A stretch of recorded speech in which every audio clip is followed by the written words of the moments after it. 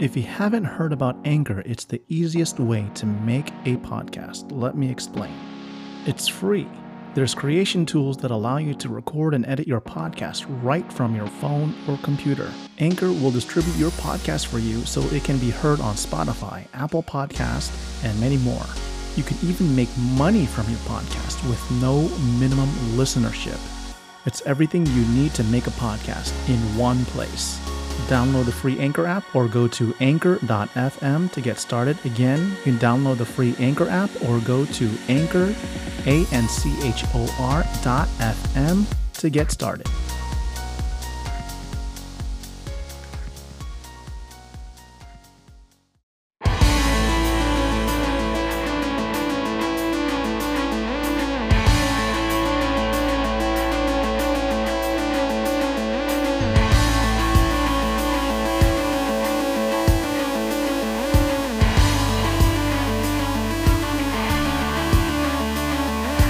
Welcome to Wiser Wednesday Experience Speaks, a podcast that discusses the improvement of physician engagement and physician documentation habits by focusing on the core aspects of clinical documentation integrity. Here is the creator and founder of Core CDI, the co-founder of Top Gun Audit School, and your host of this podcast, Glenn Krause. Hello, this is Glenn Krause from Wiser Wednesdays Experience Speaks. With another great podcast, and today I'm fortunate to have Mr. Jim Zellum. He's a former VP of Operations who transitioned to be an effective leader that coached many successful teams. Jim started his career as a simple factory worker who had held many positions such as industrial and in manufacturing engineering as he worked his way up to the VP. Quite an accomplishment, Jim. His inquisitive nature and troubleshooting talents were instrumental with him obtaining his EE degree. He became very proficient with process improvements. It was through process improvements that allowed him to get leadership buy-in and build successful teams. He currently resides in Madison, Wisconsin. He loves sports as he officiated high school football for 18 years. Jim still remains active as a volunteer for the Red Cross and the Senior Center. He enjoys walks in the woods, swimming, and golf. Jim believes strongly that experiences is a great teacher and has helped him throughout his career. He believes his experiences in leadership and teamwork can definitely help others. Jim created a blog site, youarejustthenumber.com, to share those experiences and has opened the blog site for others to tell their story as well. So the website is the letter U, the letter R, justthenumber.com, all one word. Additionally, Jim has written a book, Stepping Stones of Leadership, that lists some essential steps that he believes will guide you on becoming an effective leader. Every step is supported by stories of his own personal experiences. He is presently working on his next leadership book with more stepping stones. Jim, what an illustrious background. If I wanted to get the Stepping Stones of Leadership, where would people go to get that? It's on Amazon. You can either get it as an ebook or a paperback. Oh, no kidding. By the way, Jim is the brother of Dr. John Zellum, who's a colleague of mine I'm working with. So it's nice to have the brother team working with the brother team. So, Jim, thank you for joining us.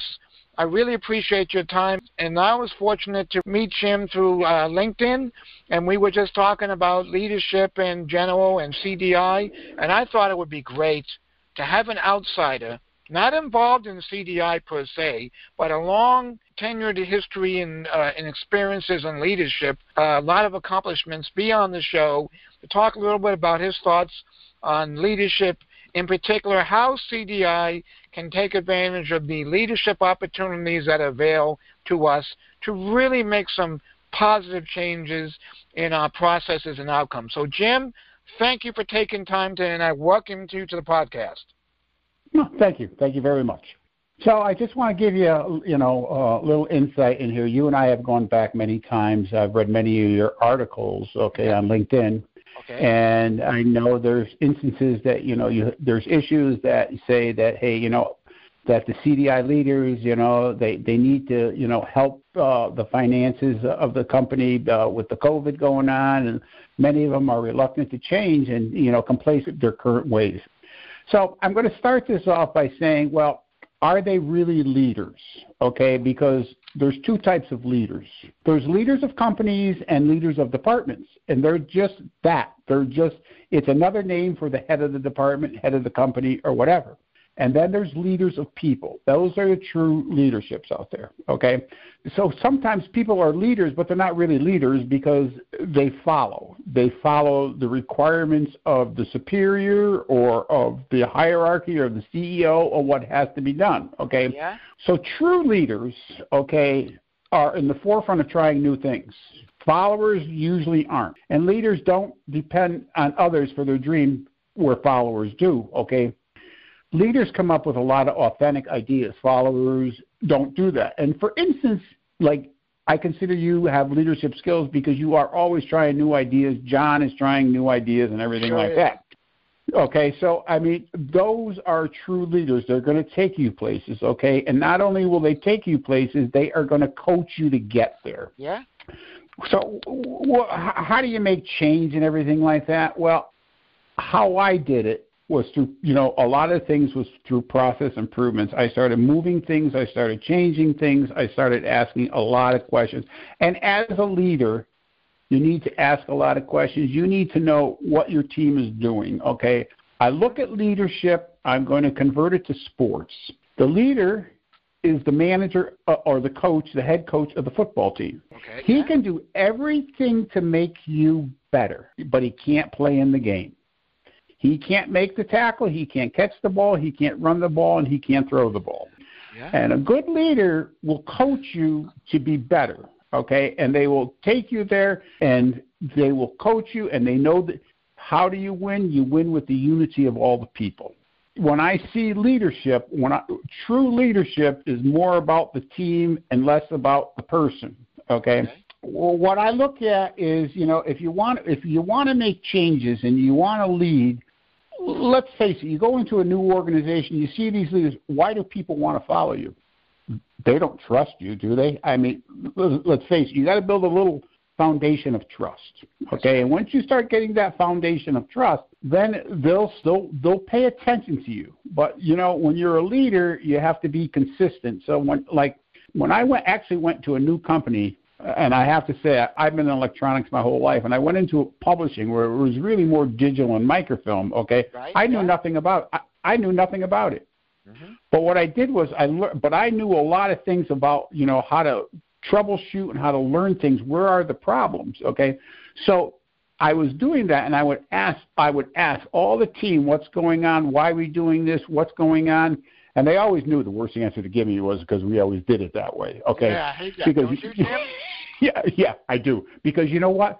Does that mean you've been doing it wrong all these years? I mean, or have you been doing it right? Okay. Hey, let me ask you a question, because I think it's really related to this. Always done it this way. One of my biggest concerns, or I see it as an opportunity for process improvement from a leadership perspective, is that the processes of CDI are primarily predicated on leaving queries, which doesn't change physician behavior. You're just episodically leaving queries for diagnosis. So I want you to be to cover in our discussion here, or what's the strategy for leaders to change that process? I think there's a little reluctance because we've always done it this way. A lot of CDI leaders have risen up through the ranks, which I commend. Okay, CDI staffer, CDI supervisor, CDI manager, CDI director. And basically they're just leading the charge of what they know from raising up through the ranks. So I'd like you to, as part of our conversation, just kind of discuss what strategies should these leaders be using to change the outlook, to change the administration of their facilities, understanding what CDI is about, because that's what's going to be needed as a change agent to really jumpstart CDI, Jim. Yeah. And to answer that partially is that, people get promoted throughout and they know what they do and they do what they do best, okay? But basically, to do leader, you have to know the process, talk to your people. You really need to help your team. And, truthfully, you got some great experience in there coming up, but, not only can you teach them your experience. You have to understand what they do. I look at it this way for a leader, okay? Yeah. For instance, let's take you with CDI. You don't live with the problems of CDI. You live with the results of CDI, okay? Yeah. So basically, if you want to understand that, you need to help the people that live with the problems, okay? Well, what is your problems, okay, and how do you fix it? Once you start helping your team with their problems, okay, now you're building up. And if you start helping them with their problems, okay, basically they start following you. And basically you only need, to be a leader, you have to have a follower, okay? And you don't need multiple followers. You need one follower. Because once you get one follower, people tend to follow the follower more than they follow the leader, okay, because they're on their same equivalent point. And then all of a sudden now they all start following the leader, if you know what I'm trying to say. You just need one follower. That follower will really start doing it. And how do you get that follower? Well, you help them. You help them be successful, okay? If you make them successful, you'll be successful, and you'll start pulling the team together.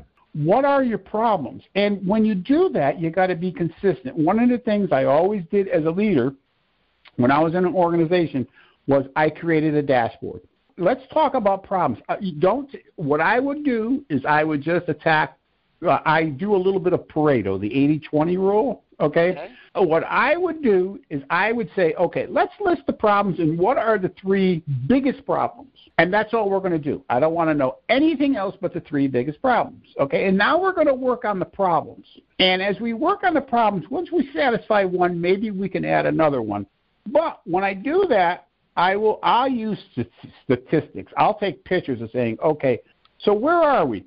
I don't want, let's go with CDI. I don't want to understand how many denials we have. Yeah. I want to know how many acceptances we have, because your goal is your goal 0% errors or 100% acceptance. Oh, that's a good point. You need to emphasize the positive. I don't want to hear about the denials. I want to get, how do we get our acceptance rate up to 100%? Or close Not to it. Zero denials. Let's get 100%. And let's monitor that, okay? Because let's start capturing the data, and let's capture the data the same way every time. And if you capture the data the same way every time, every day, okay, whatever it is, and let's just, wherever, so you're in CDI, okay, how many did we get through and how many were accepted? And you do that every day, and you watch it. So if you're at 95% and you watch whatever problem you're doing, okay, I'm just going to stick with that particular problem, okay, that we're not getting enough through positive acceptances, okay, but I'm going to emphasize the positive, okay, not the denials, and say, okay, how do we get this up there? What are the problems to get that up there? So they will come back, well, I'm having this problem, or I'm not getting this right, I'm not getting this right from this department, this physician isn't coding, giving me this, whatever. So now you start categorizing your three biggest problems. Now watch three biggest problems and figure out, okay, how do I fix them, and get your team involved with it. So not only are you helping them, you're actively involving them, okay, and eventually they will really believe in you and follow you wherever you go. I very much want to I stay out of the subjective world. I'm an engineer. Yeah. I stay in the objective world, and that's probably why I did so good in football. Either you're out of bounds or you're in bounds. That's right. Okay, it's very hard to sell a subjective call. A subjective call is holding in football. Okay, well, how bad was he holding? All I keep doing is, I try. Me personally, I do not stay with gray a lot. I like to either make it black or white, and it's not always easy to make it black and white, but I try to. Is it good or bad? I monitor positive, but I work with the team, okay? And again, some people, when they get into a position of leadership, it's sometimes they want to change it to their way or what they know best, and sometimes they're afraid to, think outside the box and try to make things better. Just because it was successful for you, it doesn't mean it was successful for them. For instance, everybody sees a picture two different ways.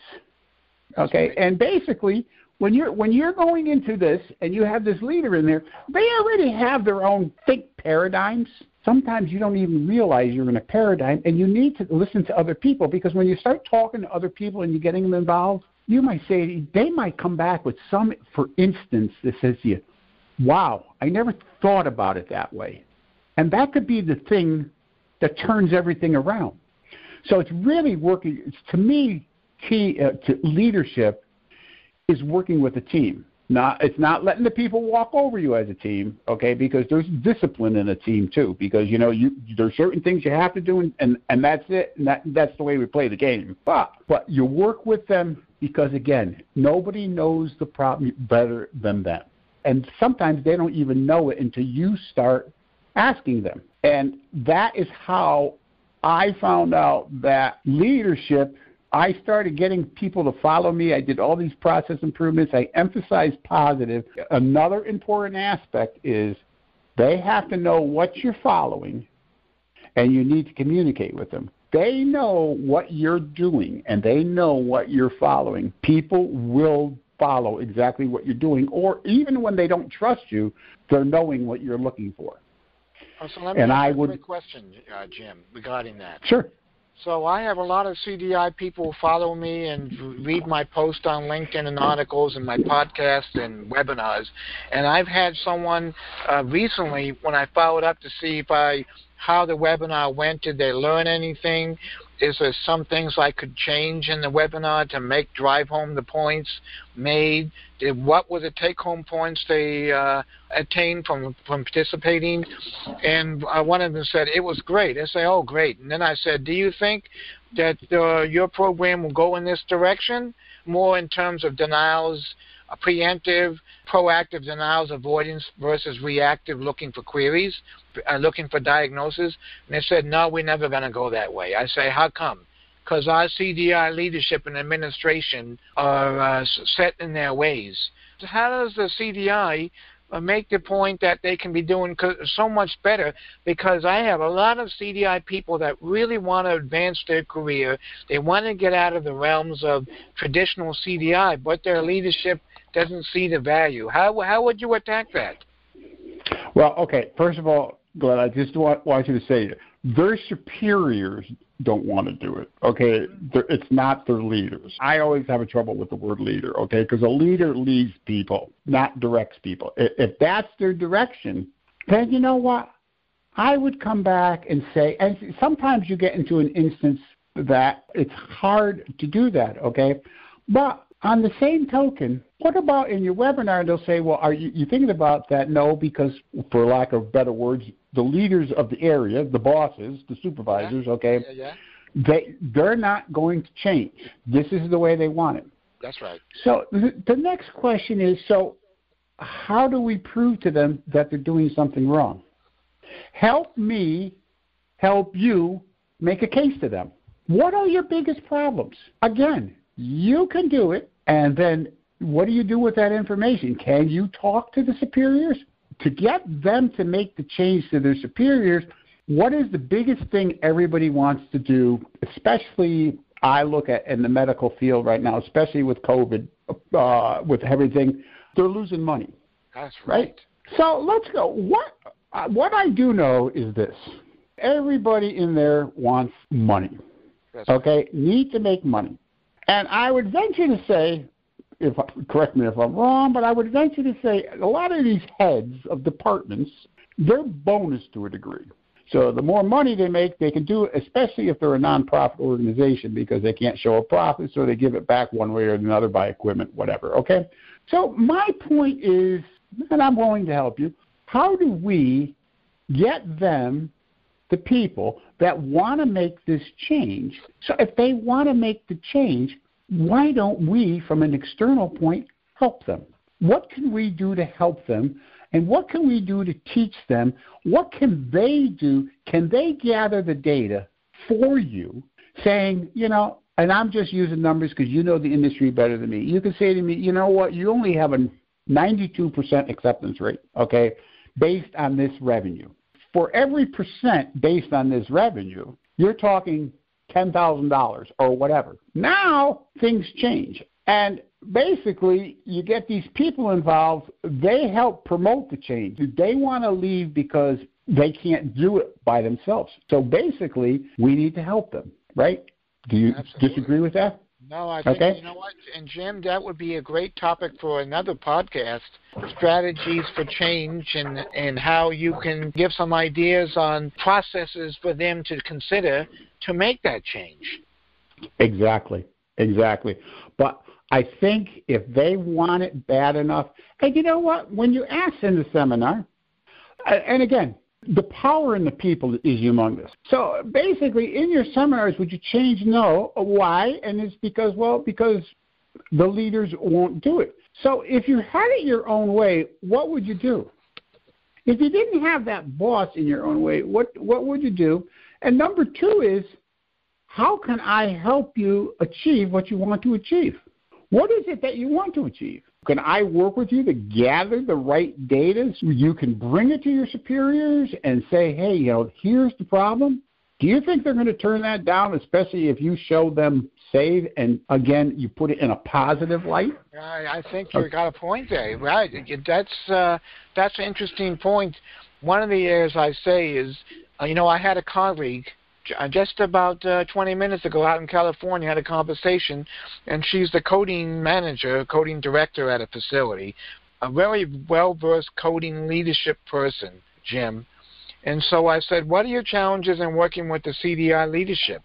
And she said, they're not willing to change in terms of adopt to the changing needs of documentation. They're getting a lot of denials for medical necessity and clinical validation, very problem that all hospitals are facing, which impacts revenue and cost to collect and how much money they spend to collect the money. And her attitude is, the CDI leadership mindset is, there's enough there for me to appeal if we get denied. It should be, let's make this record more secure so we don't have to appeal. I think it's a mindset change to do it right the first time. Quality is a mindset. I'm going to tell you something. Mm-hmm. There is no difference in quality of putting a spacecraft into space than there is to making a toy, that anybody plays with. Now, the consequences are worse. Let's go back. If there's an error, let's just take CDI for a second, okay? Mm-hmm. Yeah. There's an error, which now creates a denial. So let's just say, what's the consequences? You lose money. You lose $5,000, $10,000, $20,000. I don't know what the number is, okay? You lose money. That's the consequence, right? So now you go back and say, well, that's not the same thing as putting a rocket ship in space, because the quality has to be there, because the consequence of an error with a spaceship in space is probably death, because you might not get back to the Earth. Okay? Mm-hmm. Okay. So all it is the consequences are worse. The mindset is, I do not accept errors. That's the mindset. But see, he's easier to say, well, you know what, we can fix that later on, instead of saying, well, why don't you do it right the first time? What's the price of not doing it right the first time? What is it? Okay, all you're doing is saying, well, the consequences ain't that bad. I can go back and revisit it. That's the consequence. It's the mindset of quality. Do not have your standards, and do not accept below that. And let your team know, hey, this is what we're doing, and this is what we're accepting. So you are right. It's a mindset. And it's almost like I was reading some article on Toyota manufacturing, the 14 principles, and I'm writing an article about we should be adopting some of those principles into our processes of CDI. Without a doubt. Without a doubt. And, the problem is, and this is the biggest thing I learned, and, I might be, bragging, but my career has always been on process improvements, and the leadership came because of that, okay? That's right. Because I can really look into places and find process improvements. And, so when you start improving processes, a lot of things change, and it's how you look at the process. And one of the biggest things is, when you start talking about the Toyota mindset and everything like that, one of the biggest things is you got to keep asking why. Why is it this way? Why do they do it this way? Why? What is it that's wrong? What is it this? And I think the Japanese, because of Duran and Deming, because they came back because they're the ones in the 60s that went to the United States and said, hey, look, this is what we're doing wrong. They're the two quality gurus that went over to Japan to make Japan better than us, okay? So basically, one of the biggest things is they used to ask a lot of whys. Why are you doing it this way? And I tell you what, one of the biggest things I ever do anytime I go into any place, okay, and I've gone to a couple places where they wanted me to do evaluation, okay, and all I kept doing was, and I didn't know the process, okay, but I would go in there and ask every question there is. And sometimes, Glenn, it's better to have somebody that doesn't understand the process than somebody that does know the process. That's right. You have an open mind when you do it that way. Exactly, because now I'm not hung up on any paradigm that you might have, because I don't have any paradigm, okay? So I can look at this more objectively than you can. But then I can come back to you with questions, and you can say, well, I do it this way. But you know what? On the same token, I can come back to you might say, oh, man, I never saw it that way. You know, you got a good point there. So that's how I see it, okay? I mean, like I said, I went into places like that. And, you know, sometimes, you know, I'll give you two stories on leadership, okay? One is sometimes being wrong is the right thing to do, okay? And I'll explain it. I needed our maintenance team to fix a problem with the machine that would create in our process, okay? Not all the time, but it would cause a problem. Now, as an engineer, I troubleshot it quite a bit. As being the VP, I couldn't spend any time with it anymore. So I asked these two gentlemen to help me. And we would meet once a week in my office, and they'd come up with these ideas. Now, I thought I was doing the right thing for them, telling, well, you know what, I already tried this, and this is what happened. Okay? And that happened a couple weeks in a row, and I could see that I'm losing them. I said, wow, you know. So I said to them, they came up with an idea, and again, I had tried it. But this time I said to them, you know what, go ahead and try it. I said, that sounds like a good idea. Okay? Yeah. And I let them do it. And they came back with the results I knew they would, but to this day, I have never told them I did it. I said, wow, I'm surprised it happened that way. I thought you'd get the results there. So I kind of like lied to them, right? Do you know, I motivated them, and they did something that I could never do. They fixed the problem, okay? And I want to give you another story about the power of people. Yeah, okay. This will be a good story for closing, I think. Yeah, go ahead. Yeah. Let me give you the power of people. So what happened was, this goes back a few years. We were making the clock for the Honda Accord. We used to have to do 1,200 a day, and Honda owned the process. They came in, being like you talked about, Japan and everything, or even like Toyota, they would know exactly how we made the clock, and we couldn't change the process. We could change who does what, but we couldn't do how we built it. So we used to have what we called a lot of clocks in the system. We used to have to do 1,200, and we had clocks all over the place. And, there was about 10 to 12 people making it. So this engineer came by, and he said, he developed a total what we call, it was a slide line, okay? And there was only a couple pieces between the people, and they were pulling the product through, okay? And it was a great concept this gentleman had, great concept. Okay. But the problem was we couldn't do 1,200 clocks a day still because there was bottlenecks into the system where, every piece wasn't, perfect. So, the bottleneck would be here, then the bottleneck would be in step 3, then it would be in step 8. So he would come out twice a day, and he'd rearrange who's doing what, and we couldn't do it. That team actually came to me. I was the head of that area. They came to me, and they said, well, we have ideas. I said, well, why don't you talk to Mark? They said, we have, but he doesn't want to try anything. I said, I'll tell you what. I'll give you tomorrow morning. I'll give you the first 4 hours. You'll do it. I'll keep Mark away from you. Realize Honda owns the process, so all you can do is change who does what, okay? Because they wanted to help Mark succeed, okay? And what did they do? I said, but you have to do 600 good clocks. They did 620 good clocks because they lived with the problem, and they knew how to fix what he couldn't. All he saw was the effects of the problem. He never lived with the problem. They did, and they worked as a team and helped each other, and they did it. That's the power of people and leadership and teamwork. So that sounds like a great success story, Jim. Any last comments you would like to make before we close out this podcast, and then we can schedule another one because you invoked in me some more ideas we can talk offline about. Yeah, no. The only advice I give to people is, you know what? People are having trouble, okay? And I get it. But don't be part of the problem, be part of the solution, and let's help them become part of the solution. And if you want to become a leader, we can help you, okay? There's many ways, and, getting some knowledge of leadership and knowing how it works, that's all I got. There's great power in leadership, and there's great power in teamwork. I think teamwork can resolve a lot of problems. And that's one of the things that we can discuss next week, some ideas that I read about these 14 principles and how to apply them as a leader. This is going to be another great podcast. So, okay. Jim, thank you so much for your time. Leadership in the CDI industry, discussion with Jim Zellum, what I call a leadership guru.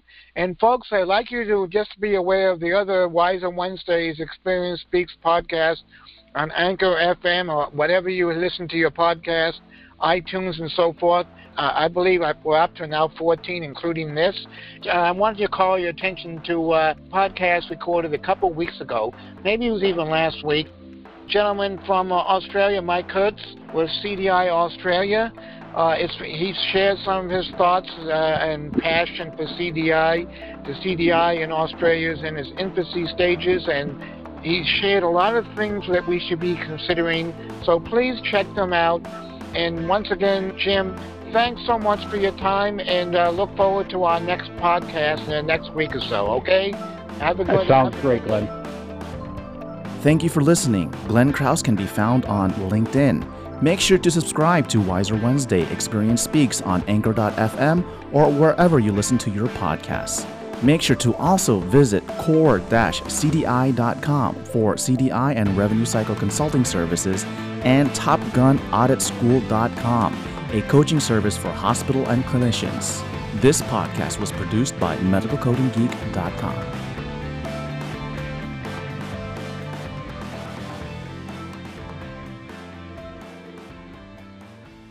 MedicalCodingGeek.com